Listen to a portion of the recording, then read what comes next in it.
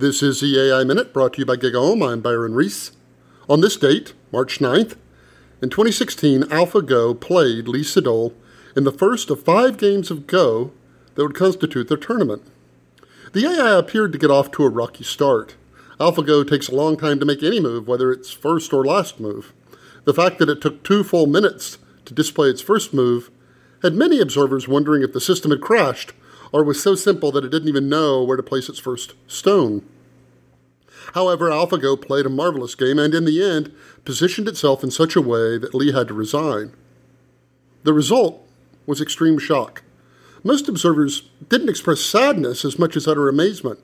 Just a day earlier, it seemed inconceivable that this, the most elegant, sublime, and nuanced of all games, which had tantalized and challenged people for 2,500 years, would be mastered by a machine no one had ever heard of, and that it would go on to defeat one of the best human players ever.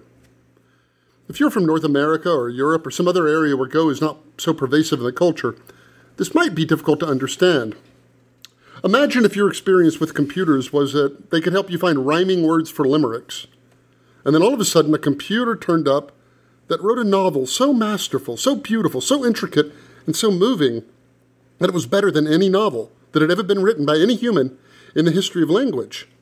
You might sit there, reading it over and over, trying to wrap your mind around what had just happened and what it all meant.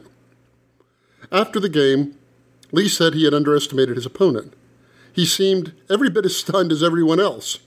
One could imagine that he would show up at the game the next day, resolved to win.